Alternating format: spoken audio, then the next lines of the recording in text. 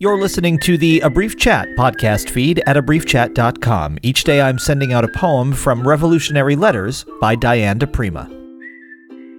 Revolutionary Letter number 71, for Bella Akhmadulina.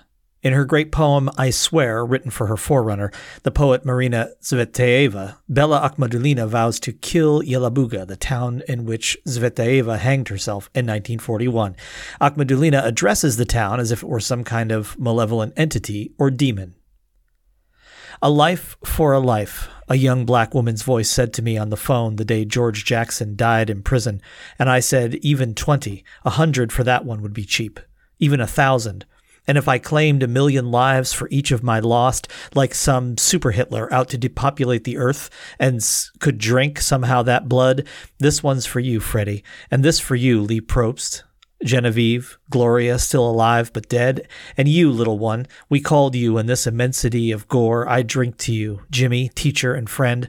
Oh, lost mad Mike, killed brain of Timothy, palsy in Alan's face. This one's for Warren Miller. Nobody knows they killed. Fred Hampton in his bed, asleep in blood. Emmett, who told us it won't be overdose that got him. 1,000,000 lives for each. So what? It would take 4,000 only to finish us all then, and I alone could probably name 4,000. Listen, there's got to be another way. You can't just kill Yelabuga or be killed, or both. There's anyway here the ghost dance or tin floating as gold in the vessel. I know it's nonsense, but is it worse nonsense than drinking yourself to death tonight in some Russian suburb? Here, we've got Black Elk's 4 horses in the sky to replace the ones in Revelations. What have you got?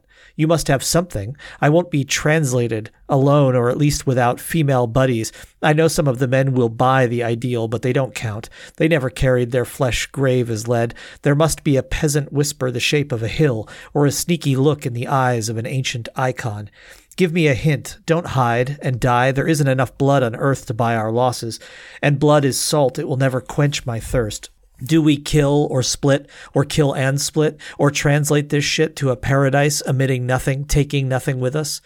Gravid, full of the squirming seeds of our dead, can we sow the wind? Can we condense fury till it is flame? Can we use this fuel to move us out of here, a flying leap to another plane or sphere? And I don't know into what, don't ask, only I know it won't be worse.